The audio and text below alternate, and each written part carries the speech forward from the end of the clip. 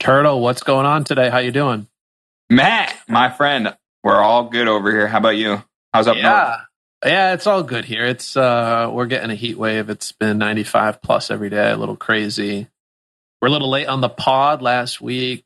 I was up in Maine for a wedding, and we were set to record, but then you had an emergency yesterday. You were called up to the big leagues, the pros, the pickleball pros. To tell me about that.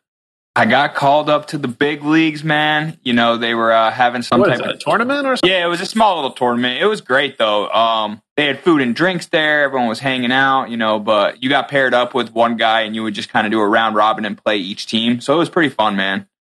I thoroughly enjoyed it. I played well. You know, when you're playing pickleball with people that you've never played with, you need to just find that rhythm. It's kind of the same thing as like recording a podcast or doing really anything that includes two people. You just got to find that rhythm. And then once that rhythm comes, you get a nice little team. You start getting some teamwork going and then you start dominating. So it was fun. It was good. If I was going to do like a real paid tournament, I would definitely already know who my partner is going to be prior to that. So you're not just going in blind, So round 2 tonight, or what are we doing tonight?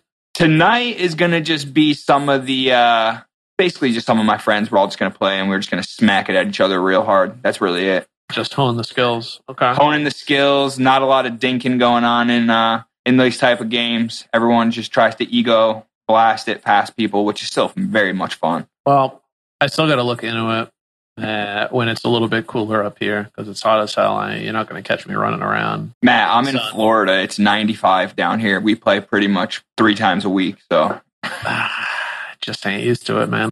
It's good for the spirit. Yeah. Another thing that's good for the spirit is getting a nice trade done, especially in a dynasty league. Getting a nice trade done. Turtle, we were both recipients of that today because we did a trade with each other. Why don't you break down what we did?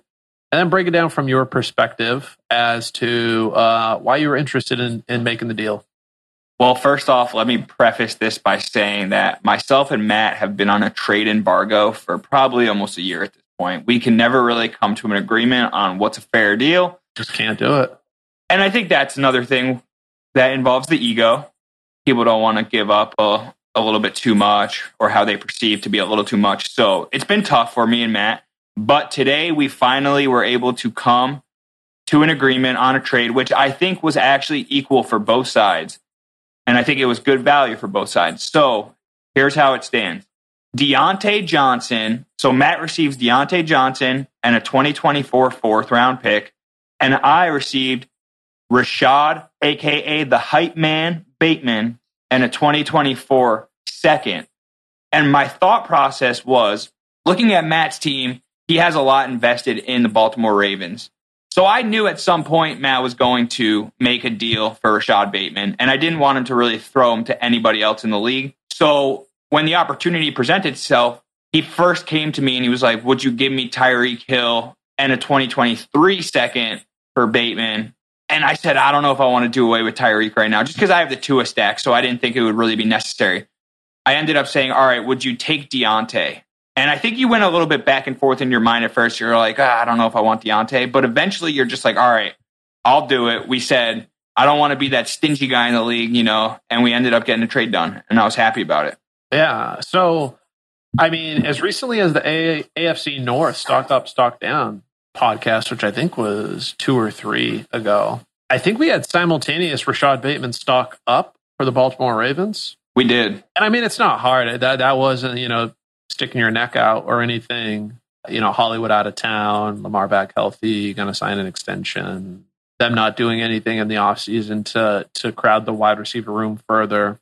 I mean, Rashad Bateman stock up. I still stand by that. But I had Deontay Johnson stock down when we did that episode. So, there's inherent risk. And I acknowledge that, having Deontay on my team now, the quarterback situation there, it's not ideal. But that can be said. That can be said about maybe a quarter to just under half of the NFL teams, where you can say it's not ideal, right? Quarterback's the hardest position in football to fill. I did a little more research when we started getting serious on this trade to see how Trubisky went about propping up Allen Robinson as a dependable kind of low end wide receiver 1, high end wide receiver 2 for a few years. And with the recent news kind of being out of Pitt that Pickens is he's not going to have a lot put on his plate. Apparently, I mean, we're still early in the offseason training camp yet to start for Pitt, but they said basically we're going to take it slow. We're not going to expect him to come in and do Jamar Chase things in his first year. Great.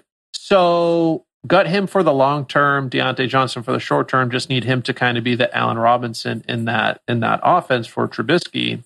And this, for me, the optics of this trade, whereas as Tyler described, I also am the Mark Andrews owner, heavy investment in the Baltimore passing game. And, I wanted to diversify a bit, to have too many eggs in a passing basket that might be a smaller pie than most teams because they want to go run heavy. It just made sense. Now, Bateman very well may go in and do just fine, and they get two very large slices of a small pie, and him and Andrews are fine, and all things are dandy. I also have, as I said, Pickens, which to me almost operates as like a handcuff for Deontay Johnson. So worst things comes to worse, Deontay gets hurt. Well, now Pickens is going to be, pushed up. Like more things are going to be expected. So short term, I felt like I was covered, in worst case, in an injury that I'm covered. In best case, Deontay's healthy, plays a full 17.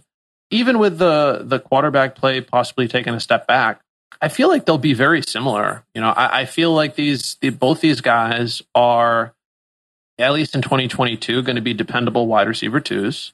And then I just like the idea that Deontay can kind of get out of Dodge, and who knows what the possibilities are. Could he link up with Aaron Rodgers? Could he link up with Patrick Mahomes? Could he link up with Josh Allen or Justin Herbert? Right? Keenan Allen's getting old, right? I don't know. He could also just as well go to, I don't know, get that Jacksonville money. And maybe that's exciting with Trevor Lawrence if he has a good year. Maybe it's not, right? So who knows? But where some may view that as a question mark, I kind of view that, I gave that a little extra value in terms of my trade. And I had Deontay Johnson higher, even if I had him as a faller from what his price point was, which was, a low-end wide receiver 1 if you're trying to do a dynasty startup.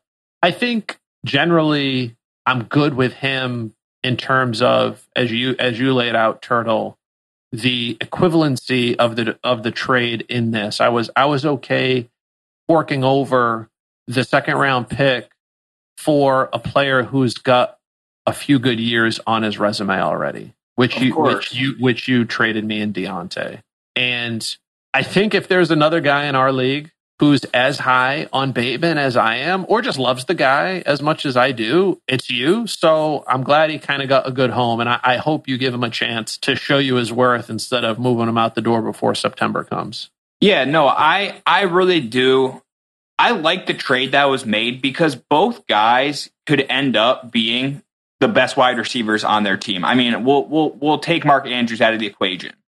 I don't think that the Baltimore Ravens have another wide receiver that can even touch those type of elite numbers that Hollywood Brown did last year. So I really think that Bateman has to be the one to step in, because I don't think it's going to be Devin Duvernay, or I don't think it's going to be James Porsche. I don't think it's going to be either of those guys. So how I saw it was, well, there's opportunity there. Yes, the Ravens might not be throwing it as much as I want them to be, but we also got the news that J.K. Dobbins is going to possibly start on the PUP list. So right there in itself was like, all right, we'll give Bateman a shot. Plus, he's just such a hyped player. Like everything I see on his Twitter just makes me like him that much more, because he just always is looking like a savage. And I think that he could be a special type of player. I remember watching him when he played for University of Minnesota, and he was that type of player where he was like a Keenan Allen type player, just volume driven, and he would just get things done when they had the ball and when they put the ball in his hands. So I was excited about that. He's totally different than Hollywood Brown. He brings a totally different skill set. Yes. Bigger body. I don't want to knock Hollywood. I think he's a good little player, but he's small. He's a speedster. He's beat the defender and get it to me over the top. More of a tactician with Rashad Bateman. I think his ceiling, if he hits it in his career, it's going to be like a Keenan Allen-esque player where You got a bigger guy. He operates like a savage when he runs. He can run every single route. He's not blazing speed or trying to, win contested catches down the field like a big guy like Chase Claypool. But he's got a big frame. He's got a durable frame, and he's catching a lot of passes because he just gets open. That's what I envision his ceiling to be. So would be great if it works out for both of us. And this is one where we'll have to, revisit in some time and see how it plays out. Hopefully, none of these guys get hurt in training camp because of course. Because we know how Deontay is. He's just volume driven and he's going to get the ball. They're going to figure out ways to get the ball in his hands, and we know that he could be such a great weapon, even on this Pittsburgh Steelers team that's a little bit questionable. Yeah, so I think that it's a good trade for both parties. So on another note, we wrapped up our Scott Fishbowl drafts. Teams in, locked and loaded. I don't know, Turtle, you have to let me know when the waivers start and all that on that, but I feel like we came away feeling pretty good. Our number one pick in Kyler Murray just got the Brinks truck yesterday. So we're feeling good about that. A happy QB, no drama. He's now going to go out there and perform to that contract, hopefully. How are you feeling about the team? And if there was one pick that you could change, what would it be? That's a tough one because I think that our team is very safe. I think we have a very safe team. I don't think that we chose too many high upside players besides for Kyler Murray and then maybe Javonte. I think Javonte is considered a very high upside player, but I think that what we did is we did take Deshaun Watson too. We did. Well, Deshaun in the 11th round because that's just a steal. If the guy doesn't play 6 I believe. Yeah, that's a steal. 1109 is a steal. He could be the difference between us winning and losing. I genuinely believe. But even if he doesn't play, we still have Kirk Cousins as our second QB. So we set ourselves up for success at the most important position in the Scott Fishbowl, which is quarterback. And there's no other position that really even comes close to what a quarterback's going to be putting up on a weekly basis. So for that reason, I think we're all set. Me and Matt have kind of different approaches as far as fantasy drafts. I like taking risks on the high upside players in the earlier rounds. And I think Matt likes to stay with the more safer players, which is completely respectable. He's very risk averse and there's nothing wrong with it. But I wanted to take a guy. My biggest regret in that is not taking Travis Etienne. I think that's my biggest regret. Who did we take instead? I think Montgomery. That was between them two, or was it when we needed to take a wide receiver one? No, we delayed the wide receiver one for some time. Yeah, we don't have a true wide receiver one. Mike Williams is our best wide receiver. We also have Bateman. We have Robert Woods, and we have who's the other older guy we took? It was right before Robert Woods. I forget who. Oh, Adam Thielen. Yeah, Thielen. So we have some old dogs, which is great. That's all great for redraft, and I think those guys will smash past their ADP. So maybe looking back at it, we do have some good high upside players. Because Thielen was hurt last year, but he was dominant when he was on the field before he got injured. So maybe he'll go back to that same type of year that he was on last year, and maybe he'll just crush it for us. Yeah, if our QBs tank us, I'm going to accept full and total responsibility because after I reviewed the scoring for the Scott Fishbowl, I dug in and I said, what we need are high efficiency quarterbacks because you actually get minus points if you're below a 66% completion rate, and ones who have high touchdown upside total, more so even than yards, and low turnover rate. Because the turnovers are so damn, I think it's a -4. Yeah, they kill you. For a turnover, they kill you. So there's only a few guys that actually fit that mold. And some of them, like Patrick Mahomes and Aaron Rodgers, have serious questions around who the heck is going to be catching the ball. And that kind of limits you in terms of that touchdown upside if the offenses aren't moving as efficiently. So Kyler seems to be a pretty good one, especially, just knowing he's going to be there throwing the ball like crazy. They got Hollywood there now. They got Hopkins going to come in mid-year fresh. That's kind of like getting an extra stud in the middle of the year for your quarterback. And then Cousins' numbers are just off the charts in terms of how they translate to this league. And then he's got the new coach who is very pass happy. So add on that with what, you lobbied for Watson, and it made sense at that point, despite me maybe hating the guy's guts. But who knows if he provides some injection down the stretch there when we need it. So, I thought, Turtle, you'd say the one regret you had is that I really dug in, vociferously opposed to drafting a one Byron Pringle. So you know what I'm gonna do? I'm gonna put you on the spot a little bit. Let's do an impromptu state your case. Let's have you make the case for, why in the back half of your, and I shouldn't say back half, the very late rounds of your fantasy draft. Why should anyone draft the child endangered recent arrestee, Byron Pringle? Man, you're putting me on the spot. All right. I mean, Byron Pringle. No, I'll take it. While you're doing that, I'm gonna look up some stats here, because simultaneous to that, you've been knocking in our league chat Brian Robinson Jr., saying he's a bum, Alabama bum, all that sort of stuff. Let me put together some quick numbers for you while you're talking Pringle, and I'm going to state my case. An impromptu state the case. I'll state the case for Brian Robinson. You state the case for a minute here for Byron Pringle to give me some time to pull something together. All right. So Hingle, Byron, Pringle. Like you said, just like you just said, if he could put his legal troubles behind him with that child endangerment charge, I think he's going to be due for a big opportunity share in that pretty crappy Chicago Bears offense. The main reason I like Pringle is because he's basically a free lottery ticket in the late rounds of your fantasy drafts, whether it's in redraft or startup. I probably wouldn't take him in a redraft league, but to each his own.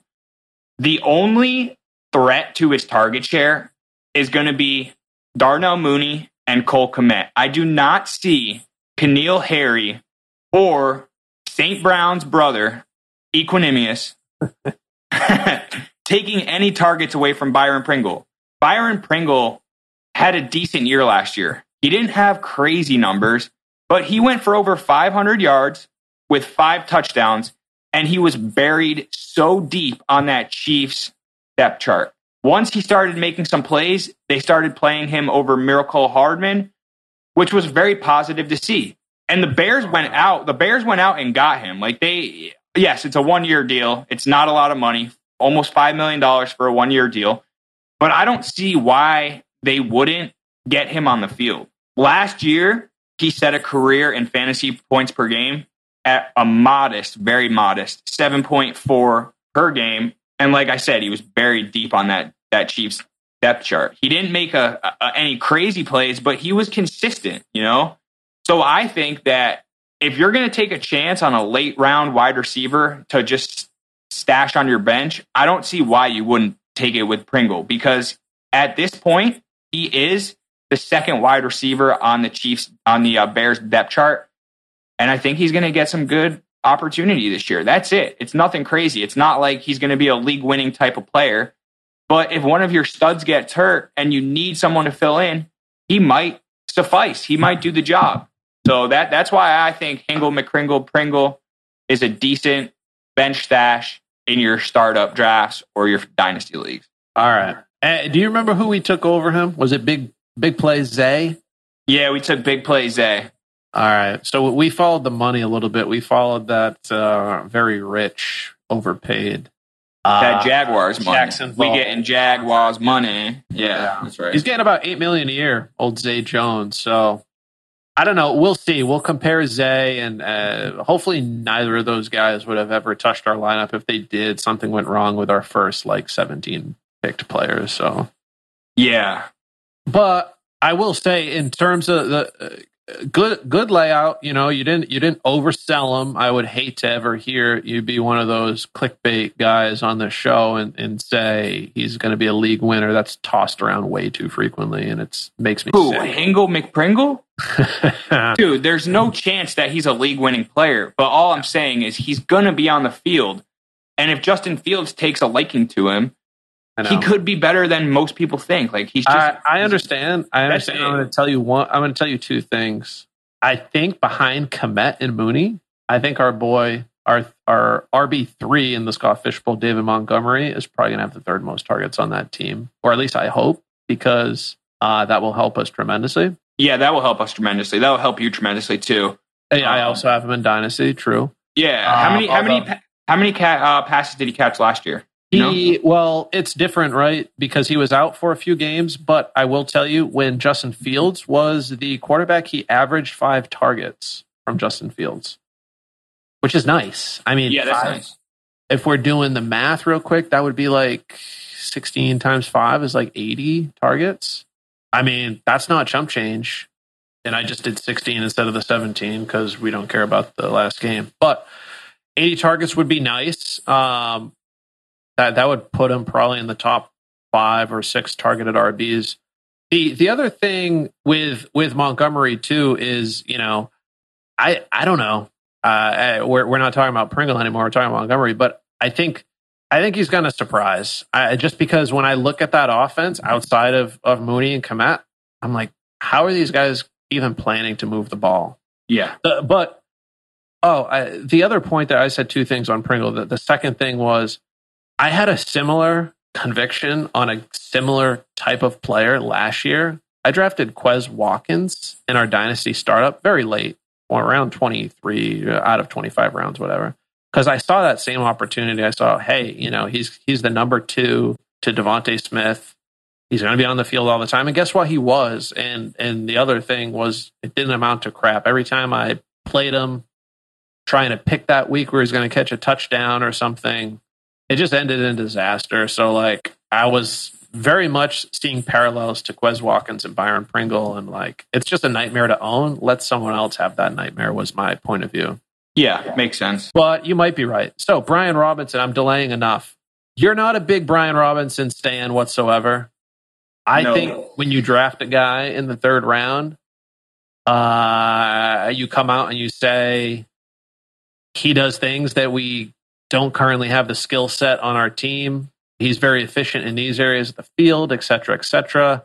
He was the all-star from one of the sides at the Senior Bowl.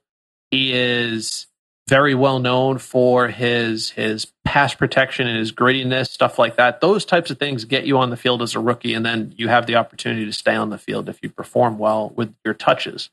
But to get on the field is the first part.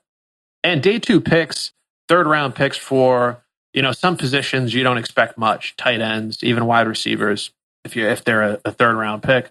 But for running backs, that's a different story. Aside from what he's done kind of in the off season and the coach speak and everything, which you guys can look up, I'm going to throw some numbers at you. Come out a little fast and furious here, but these are over his time at Alabama or over Brian Robinson's time at Alabama. The best, while he was an Alabama player, the best running back season that was had was in 2020. That was by Najee Harris. So Brian Robinson was there for 5 years. The running backs that he played alongside were Najee Harris, Damian Harris, and Josh Jacobs, two of which were first round picks in Jacobs and Najee. And then, of course, Damian Harris, I think he was a 4th round pick, actually, if I'm not mistaken. Came out the same year as Jacobs, but, he's doing his thing now with the Patriots. The best season, Turtle, was Najee Harris. He ran the ball for 1,466 yards and 26 touchdowns on 250 carries. So almost hit 1,500 yards, had 26 tuds. Then he gets drafted first overall, first running back off the board to Pitt that following year.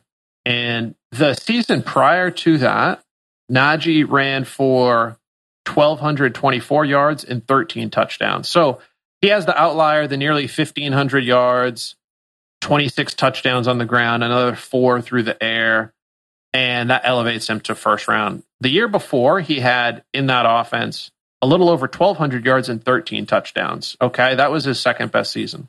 Now, this again, over this time period where we're looking at, over these 5 years when Brian Robinson was there, after Najee's outlier season, the second best running back season at Alabama was better than the Najee year, right? Prior to the outlier that we just were talking about, the big 30 touchdown season. Najee's second season, where he had 1,213, was beaten by Brian Robinson's senior season last year. Brian Robinson had almost 1,350 yards and 14 touchdowns, and then he collected another 300 yards and 2 touchdowns through the air.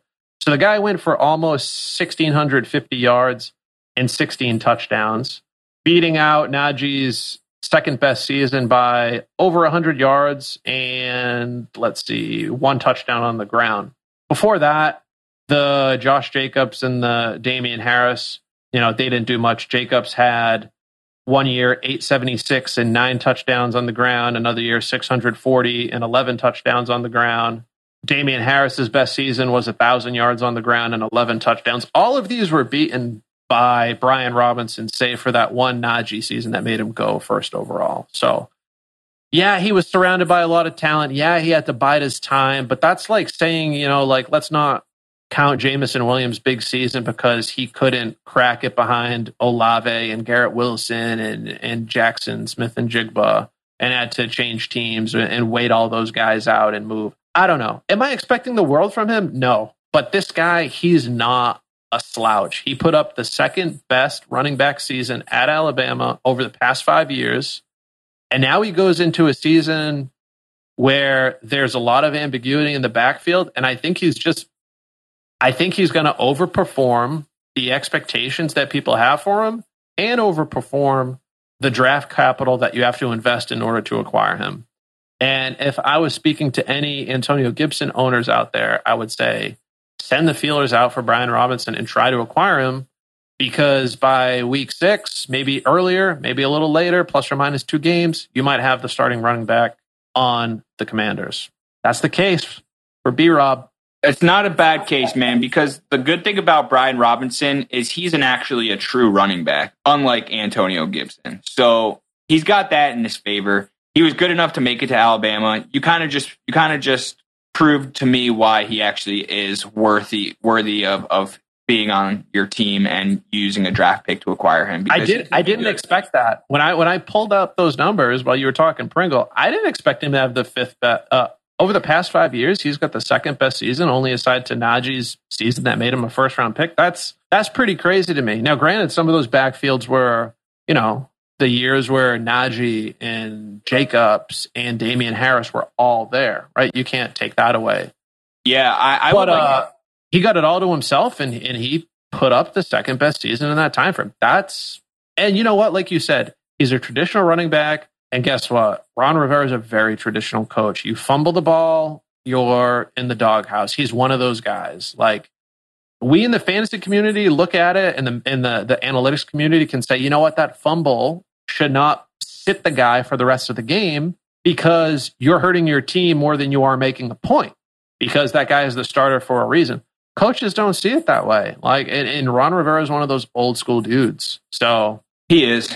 I was like going to say, he fell in. I would like to see what the numbers are in the statistics on fifth-year seniors coming into the NFL in their rookie years, because I don't think that happens too often at the running back position, at least. Yeah, I think you're probably right. I would like to see those numbers. I don't know how you would find them. You'd have to do a lot of digging, but it's something to be interested in. Yeah. Okay. So, Scott Fishbowl, trade talk, impromptu, make your case. Let's dive into the normally scheduled program here. We're talking the AFC West. Stock up, stock down. This is going to be a hell of a division this year, with all this new firepower that came in via trade and signing in the offseason, even via the draft. And the interesting thing is, I believe, I should have checked this, but I've heard this on NFL Network. The AFC West and the NFC West, I believe, play each other outside of division. So not only do these high power offenses get to play each other twice, but they also play the NFC West, which we'll do on our next podcast, but is also, minus Seattle, just chock full of offensive talent. So we're talking these are good offenses to have pieces of. But like any other team, when things are moving around, people within these offenses are seeing their stock rise and fall.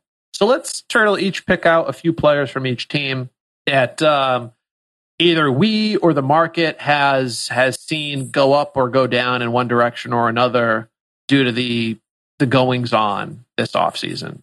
Yeah, where do you want to start, Matt? As always, I'm going to defer to you. All right, let's start with the Chiefs then. Okay. I'll start. I'll say the first stock up player or riser, whatever you want to call it, for the Kansas City Chiefs is no other than Juju Smith-Schuster. Okay. And you want to know why? It's because he is still such a young talent. He's only 25 years old. A few years ago, during his sophomore season, he had an absolutely elite campaign. We know what he's capable of. He obviously was injured. So he's finally back to health, and I think that he could easily slot in to the Chiefs offense as the true wide receiver one on that team. I don't think it's going to be Scantling. Obviously, it's going to be Kelsey, but I don't think there's much other than Juju and Scantling on that team. So let's just say we'll slot Juju in as the wide receiver one on that team. Right now, he's being drafted at an ADP of 73, which is only wide receiver 39. And he's coming into a very large opportunity share and target share. That the balls need to go somewhere. They can't all go to Travis Kelce. So I think if Juju can step up, he's going to smash that ADP, and people are going to be so pleasantly surprised with them in their drafts this year. As long as Juju can stop doing his TikTok dances, I think he's going to be just fine in the NFL and on a very, very, very potent Kansas City Chiefs offense. Okay. I'm going to stick with the passing game. I'm going to go a little bit elsewhere. I'm going stock up Sky Moore. He's being drafted in single QB dynasty startups. This ADP, I refreshed the data for this morning. So it's from today, July 22nd. He's going 79th overall. That's good for the wide receiver 37 off the board. I can't say that I personally agree with how high he's going. I mean, that's just outside of wide receiver 3 territory. That's the first pick after wide receiver 3 at the wide receiver 37. But clearly the market has been pushing this guy up and up and up. So as I was looking at the numbers, I wanted to, lay something out. Like let's talk about the Chiefs receiving options after Kelsey. I mean, it's absolutely wide open. And I mean bold, underlined, wide open, all caps. MVS, Mecole Hardman, Juju. I think we've really seen what type of players they are over the years. We have enough film on all of them where we kind of see, their ceilings and their floors and even their medians. I think that leaves Moore as like the wild card with that potential tremendous upside if he strikes up a rhythm with Mahomes. As I thought through this, I said, okay, the offense is changing. Reek is gone. Let's pencil in Mahomes for 4,500 passing yards, which would be the lowest number of his career. Now, he's actually had a lower number than that, but that was his injury shortened season with the knee and everything. But he was averaging to go above that 4,500. Let's say in a healthy season on per game average, his lowest of his career would be 4,500. Let's say that's what he gets this year. And let's say that Travis Kelce as the number one option takes 1,500 of those yards, which would be the most ever of Travis Kelce's career. So Mahomes with his lowest, Kelce with his highest. We still got 3,000 yards, Turtle, to divvy up among MVS and Mecole Hardman and the running backs and, to your point, Juju. And this guy here that the market's been pushing up, Sky Moore. So I can see the dots connecting where it's like, yeah, okay, MVS is going to catch a couple deep balls. Mecole's going to catch a couple deep balls. Like that's, a couple hundred yards each when you look at their careers. But is there a guy like as a rookie who can get 850 yards at a minimum? Yeah. I mean, I look at this offense and if they're going to stay pass happy, I could see that. I could see him pushing for, that 850 line where we want to see rookie receivers at least get to if they're going to be that breakout year 2 player. You want that kind of high performance in year 1. So I've seen this move. That this is me kind of stating more of what the market is doing over what I personally believe. We have a team in our league. They need some help, and their first pick this year was Sky Moore. So our sound engineer Rosie, we need him to come through for you. So Sky Moore to the moon and turn that franchise around, Rosie. Matt, he's also got Juju. So he's actually in a pretty solid position right there where he could see who's being a much better player throughout the year, and then he can flip that one guy, which is what he should be doing, and that's what his thought process should be since he owns two of the most, highest potential Chiefs wide receivers. Yeah. I think maybe the range on those two are a little wider than most wide receivers, but if they both are clicking, those are good pieces to have. So who would you rather have? That's the real question. Would you rather have the proven asset in Juju, or would you rather take the guy that we've never seen play in the NFL? Me personally, I would take Sky Moore. Interesting. I just take, because honestly, I know what Juju is, and I know this is a later round thing. It's not something you have to do in the early rounds. Yes. So I would maybe be a little bit more risque with the Sky Moore unknown. That's fair. All right, let's talk stock down for that same team. Yeah, for me, I have Clyde Edwards-Helaire. Same. How could you not? How could you not? Dude, just the thought of it, it makes me so unwell. It's so unwell. I mean, he is possibly the worst rookie 101 pick ever. I don't even know what to say. Past 10 years doesn't seem enough. People were taking this man over Jonathan Taylor. Wow. Gross. Talk about gross. You go ahead, beat up on CEH, and then I'll while he's down, I'll kick him a few more times. Yeah, I mean, the only thing I could say about Clyde is that he's just been an utter disappointment for the fantasy community and in real life, which is even worse because I feel like even his team doesn't love him too much right now. Yeah. But yeah, he was a first-round pick. He was lucky enough to be drafted by the high-powered Chiefs offense, but he hasn't lived up to the hype at all. I want to say that there's still hope for him, but with the acquisition of Ronald Jones, I think that even muddied the water further because if Ronald Jones comes out and proves something, I think that Ronald Jones could actually take that backfield by storm. Last year, his rookie year, he rushed for 803 yards with 4 touchdowns and 36 receptions. Sorry, he rushed for 803 yards, and then he had another 36 receptions for 300 yards and 1 touchdown. Last year, he took a huge step back. I mean, partly due to injury, but mainly in part to his utilization on the offense. They don't want to use him, and you could see that they don't want to use him. I think that this is an absolute make or break season for Clyde, and if he can't stay on the field, he's going to be in big trouble. I do not think that he will be a Kansas City Chief next year. So for me personally, I don't want anything to do with him, and I would much rather just take the later shot at the cheaper asset in Ronald Jones as somebody in the Chiefs backfield. I don't think it's out of the realm of possibility that if he flops again this year, he's out of the league. You really think? I mean, you're a first round pick. Those people tend to get picked off the recycling pile, but that's usually other positions, the offensive linemen, the quarterbacks, we just saw Josh Rosen get signed, right? The wide receivers. RBs, man, their window is shorter. Much, much shorter than these other positions. I mean, is there a team that hates their running back more than Ronald Jones? I mean, more than the Chiefs hate CH? I mean, you can make an argument that it's Trey Sermon and the 49ers because, God, they hate that man. But, yeah, I mean, things just haven't gotten better year over year for CEH. I mean, he lost the lead role to McKinnon in the playoffs. They go out, they sign Rojo, as you said, early in free agency, too. And then they drafted a very interesting size/speed prospect in Isaiah Pacheco. I mean, all these moves, and then they go out and re-sign Jerick McKinnon. That they're not moves with confidence in CEH. I mean, it's the inverse. It's the coaching staff telling you that they don't trust this guy. They don't want to play this guy. Let's go scattershot in our approach and hope something else works because we know that this guy doesn't work. He's broken.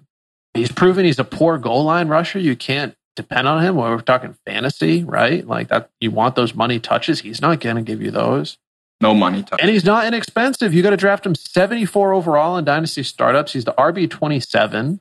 So, I mean, that's just too expensive for me. Down, down, down. Don't want anything to do with this guy. Nothing to do with them. Poor Liam. He's just rolling with Clyde. I think he feels good about it too. Poor Liam then. I hope he's going to listen to this and he's not going to be happy. But I mean, these are just the facts. Like this, like bias has been removed from the equation. When you hit the record button and you throw on the headphones, like don't care about the teams. We're talking reality, statistically based here. This is not to pump and dump player names or get this small advantage. Like for the wider community, this is the viewpoint. Fully out on CEH. Yes. Let's go to Denver. Very exciting team. Stock up. I have Russell Wilson. Makes sense. Okay, he's the QB9 in Dynasty startups. Now, the weapons might be, quote, similar. You know, if you say, okay, there's a Lockett level talent and there's a DK level talent, or, you know, maybe DK is the best one, but there's more weapons because he's got Patrick and he's got KJ Hamler and there's more depth on it. Whatever the case may be, I think weapons-wise, Wilson is not going to have a problem in terms of being starved of talent from the receiving positions. I think his RBs now are arguably better in the tandem of Gordon and Javonte, and we know that the run sets up the pass. I also think the likelihood that the coaching staff allows Russ to, quote, cook is going to be higher. I mean, getting out from under Pete Carroll's thumb is big. Really, really big for Russell Wilson in terms of him being able to hit his ceiling game after game after game instead of waiting for the team to get into a big hole and Pete Carroll saying, go dig us out, and him having a great second half of the game. And those are the weeks you enjoy as a fantasy owner. I think it's going to be much more steady. He's also rushed less in previous seasons. I personally believe that we're going to see some return to his scrambling and picking up some extra fantasy points on the ground. So with a rising Russian floor, the optimism in the coaching outlook, for me, he's an easy choice for a QB1 finish. I don't think that is an aggressive statement, especially being drafted as a QB9. You're expecting a QB1 finish. I think it's safe to say that's what you will get. But I think he's got sneaky appeal for top 6 upside. I think you could be getting a guy who, at the end of the year, he's sitting in the QB6 position at year's end, or maybe even higher. If there's injuries ahead of him, I can see him going higher in terms of overall QB finish. And that's giving you an asset on the rise, especially because QBs are playing longer and longer and longer in this league. And they've locked up a lot of assets there. You know, Tim Patrick signed, Jerry Jeudy still on a rookie deal, Sutton signed. So the core is there, Javonte rookie deal. And if he does well with these weapons, it's only going to get better year over year. So very high on Russell Wilson. Turtle, who you got? You just said prior, don't pump up these guys, but I'm going to tell you who my guy is. He's on my team in multiple leagues. It's Sutton. Sut Daddy, you call him. Yeah, I call him Sut Daddy, but I really do see a breakout on the horizon. Cortland Sutton did nothing but disappoint fantasy owners last year, but I really don't think that was any fault of his own. Let me ask you a question. I don't want to disrupt your thought process, but would you rather have Sutton on your team or Deontay? Deontay. Okay. So I did go for, because I probably could have got Sutton straight up for Bateman, right? Yeah, I was going to, that was what I was trying to do the other day with you. I would have done that. So you believe Sutton's high, but you're also saying I think you want to see some of it before you rank. Yeah. I think that there's a huge breakout on the horizon for him, and I think that it's very evident that Russell Wilson carries multiple top 15 receivers year after year.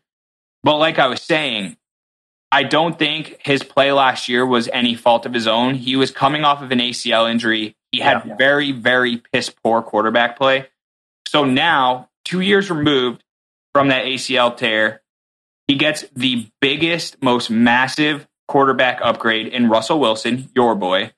And the thing about it is, I think that he is the red zone target regardless. It's not going to be Albert O. It's not going to be Jerry Jeudy. It's got to be Sutton. Who else is there to throw into the red zone? You told me this the other week. You said the DK, you can't compare him to DK Metcalf. And I agree with that because DK Metcalf is an absolute freak of nature. And I don't think Courtland Sutton is as athletic or as fast as DK, but I think that he can fill that role just due to his downfield presence and his red zone presence. Yeah. I mean, there's no, there's, I think, a tier or two between Sutton and DK in terms of talent. Now, where they finish on the 2022 wide receiver end of season scoring ranks, it might be close or Sutton might be ahead. But real world, taking the team and the performance aside and going on athlete, DK, I think. Well, of course, in Dynasty, you're going to always want to take the younger assets. So that's going to be DK. Plus, DK has proven that he is an elite weapon. This year, he's going to probably suck, but can't say the same for Courtland Sutton. But in 2019, he averaged 13.8 points per game. Before the injury, 13 point. Yeah. So that was his, I think that was his second year, right? Mm-hmm. So we've seen that he could be successful in the NFL. And I think he just really needs to put that all together. And I think with the help of Russell, it's going to help him tremendously. Right now, he's going off the board in Superflex Dynasty startups as the wide receiver 27. And I think that he could surpass that easily. And like I said already, Russell Wilson carries top 15 wide receivers year in and year out, and I don't see the reason why it wouldn't be Sutton this year. Yeah, I mean he had a good second season. Yeah, second season, then tore the ACL year 3, then had the scrubby season last year with the Locke Bridgewater tandem. So we're 2 years removed from that nice season, and we'll see if Wilson can help him turn back the clock.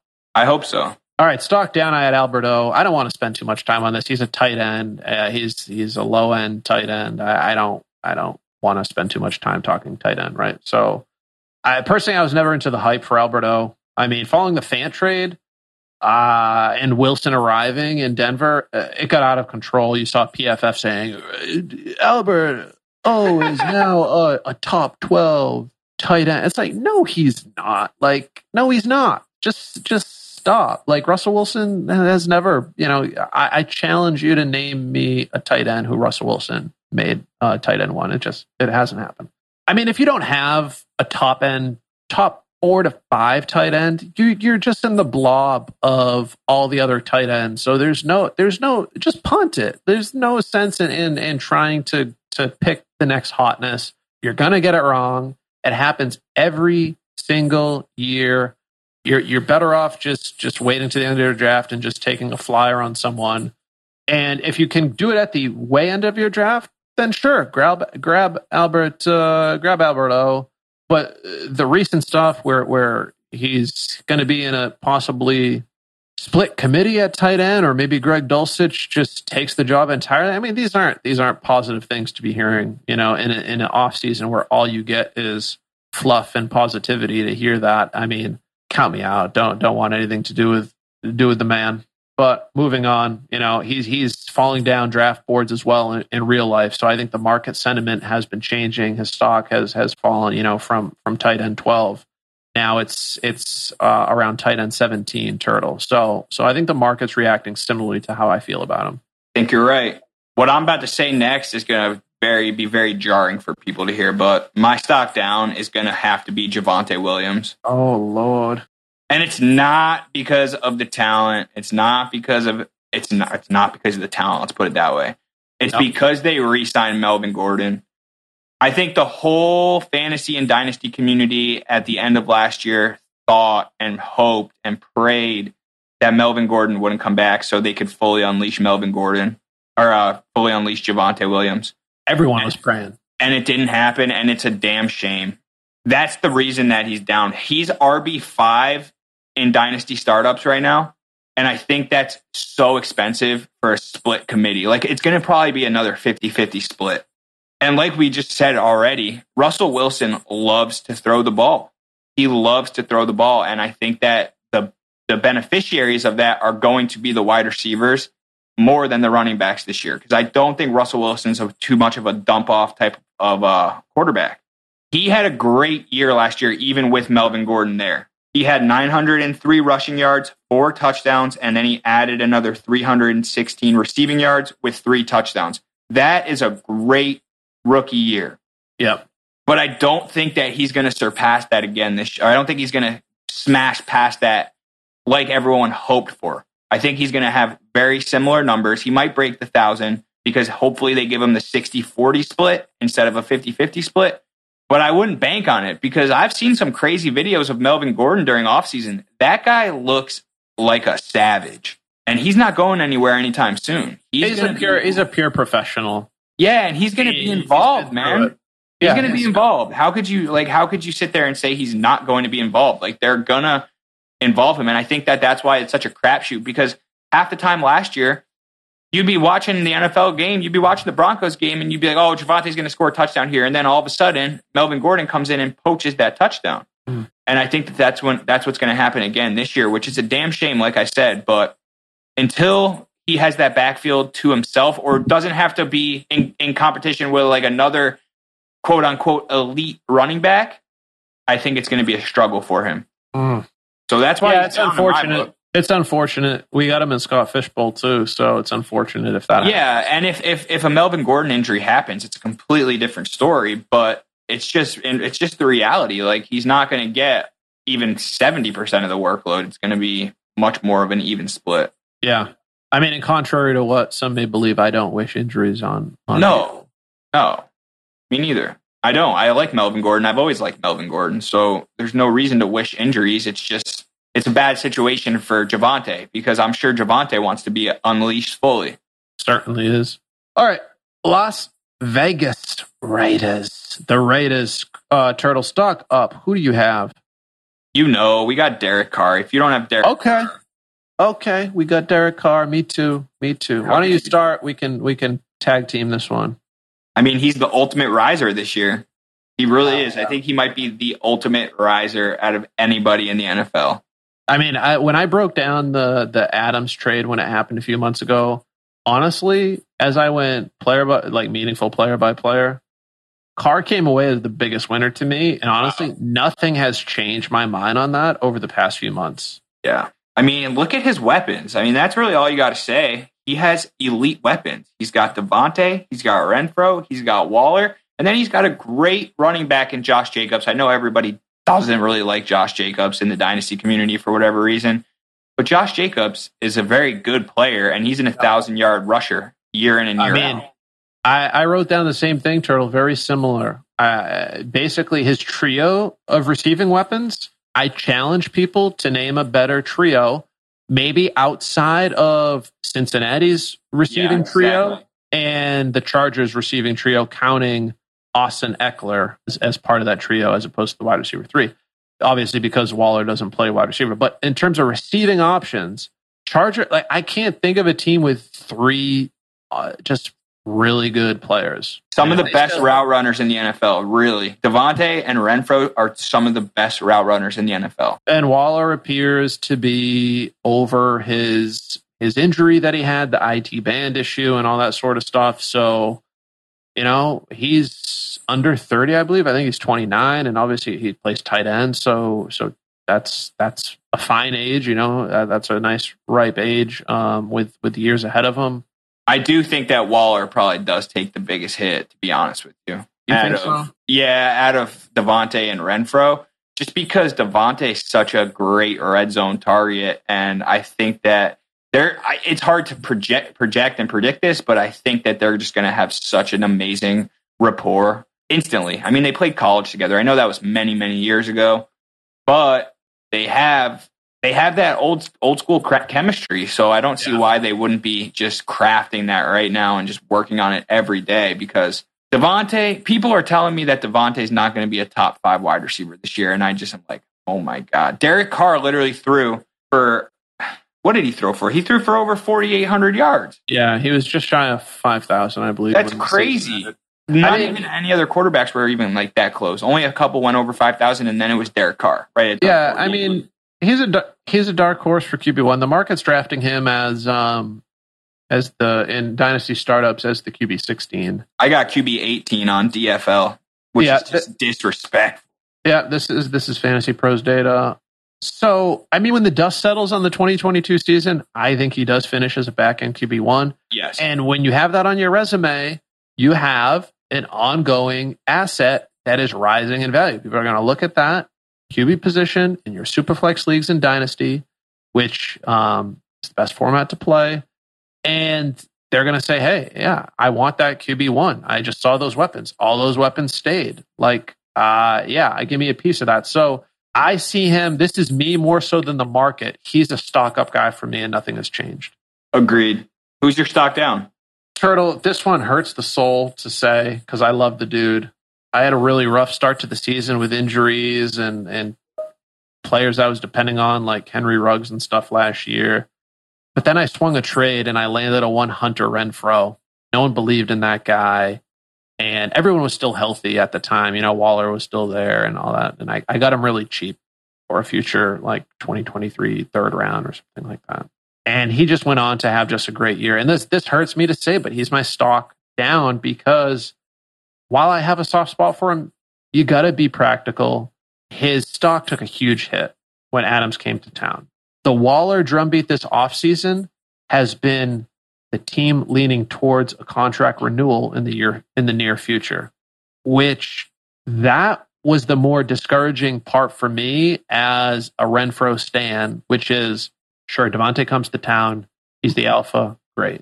But, you know, Renfrow's solid. Like, he can still do damage. Now you got Waller, he's got just as good chemistry. Whatever you can say about Renfrow and his chemistry with Carr, Waller's got just as good chemistry, and I don't think that can be argued. And now that's another mouth to feed. Like you said, McDaniels, he likes to use his running backs. We see that the Patriot way, they pass to the running backs. It hurts with all the weapons being great for Carr. The target redistribution that's going to occur in this offense, to me, hurts Renfrow the most. Sending his draft stock well behind some of these unproven rookies in my mind. You know, Renfrow stands at wide receiver 44. If I had to choose between previously mentioned Sky Moore and Renfrow, give me Sky Moore because his ceiling is kind of unknown, whereas I think we may have seen the best we've seen of Renfrow last year prior to this new big weapon coming to town in Adams, and likely Waller getting re-upped and that big weapon being healthy and sticking around for years to come. So hurts to say, but Renfrow. Yeah, and I went back and forth on who my stock down was as well, and I took the opposite approach. I think that Renfrow is going to still be extremely heavily targeted in the offense, and I think Darren Waller is going to actually be the one that takes the hit. Okay. And it's not like a extremely easy observation to make, but I just think that because of Devontae Adams' red zone presence, I think that he's going to be targeted more than Waller. And I just think that Waller seems to have a lot of health issues year after year. I guess going off the premise, if Waller stays healthy, my answer would definitely be changing. But I kind of baked in the fact that I think Waller's probably not going to stay healthy all year. And that's the only reason why his stock's down. I mean, last year he only played 11 games. And remember the first week of the season, he had 19 targets. I remember. You had him on your team and you were facing me. I didn't like it. He didn't even come close to that type of game after that. I think his next biggest was 11, which is still great. But I just think with Devontae in town and Renfrow getting a nice big contract, I think that his targets are going to go down even lower to maybe like 5 or 6 targets per game. And Devontae is going to be at that 10 piece and Renfrow is going to be at that like 6 to 7 range per game. I really think that that's how it's going to work because I don't see a world where Waller's being used as much as he was at the beginning of last year. So I think that that's the reason why his stock's down. Well, if Fro does better than I think, I like it. He's my accountant. That's my nickname for him because the accountant is still gonna ball, dude, just because of how well he runs targets or runs routes. I mean, gonna count those beans every week and add up to the end of the season. All right, here's a fun team: the Los Angeles Chargers. We'll shut it down with them. Stock up. I got Josh Palmer. It's really hard, like, to move any of the weapons up higher than where they're going. I mean, you could argue about Justin Herbert year-over-year progression. For me, I just kind of looked and I looked at what Jalen Guyton did, and I just was like, meh. I looked at what they did in the offseason, and they didn't bring in weapons. I think the team is expecting Josh Palmer to take a step. So, I mean, it's a little bit of a bet. The LA Chargers offense taking yet another step forward. Palmer beating out Guyton. Herbert being a little more reliant on his wide receiver 3, which might be the 5th passing game option, maybe after Eckler and the tight end, who knows, in the top 2 wide receivers, or maybe he jumps up to the 4th option. I mean, whatever it is, I mean, the draft cost, which in startups is wide receiver 71 or 168th off the board, it's low enough for me to say, hey, that's a cheap way to potentially get a piece of this explosive offense. And there's not a lot that you have to do over the course of the season to return value on draft capital that has you slotted at the 71st in your respective position. So I expect no matter how the season goes for him to outperform his draft capital with the upside for much, much more. So Josh Palmer, stock up, LAC, who you got? I got none other than Mike Glass Williams. All right. It's simple. I still think he's being... The industry's behind you, Turtle. Yeah, I still think he's being disrespected on where he's getting drafted. I think he's in like the mid-20s still. But remember last year when he came so hot out of the gates, he was wide receiver 2 overall through the first 5 games. I do remember that. That was crazy. And I just think the reason why his stock's going to be up a little bit higher than it was last year is because he got paid. We'll follow the money. They obviously love the guy. And I think this might be the year where he surpasses Keenan Allen as the wide receiver 1 on that team. Wow. That's another bet. That's another bet. But I think it's completely in the realm of possibilities. Yeah. Especially if the Chargers keep getting that red zone to the red zone game after game. I think he's just going to have a lot of opportunity. And I hate to say it because BD's probably over there smirking, looking like Dr. Evil. But boy needs to stay healthy. If he could stay healthy, I think he can pass. I think he can surpass Keenan. I mean, Keenan's 30 now. I think he's going to be 31 here soon. 30. And I'll take the chance on Big Mike Willie. Okay, I like it. We're talking. That's a big name right here. I got another big name for you. Stock down. Austin Eckler. Wow. Austin Eckler is going to cost you the RB6 or the 11th overall off the board. Again, this is 1 QB. That's all that Fantasy Pros data has. He'd obviously be maybe in a second. Knock him down 12 spots if it's super flex, but he still costs you a second round pick. I mean, personally, this isn't the market. This is me. And it's becoming a little more of a trend of mine. I think we can officially call it a trend because it's like 3 times I've knocked a big aging RB on the stock down. Fading the big name, well-performing RBs as they age is just, in Dynasty, I think, good practice. Eckler's going to be playing the upcoming season. Turtle, he's going to be age 27. I think his pass-catching chops, similar to Kamara, it's going to keep him around and relevant / usable in fantasy for more years than your traditional between the tackles bruiser running back. He's going to age more gracefully.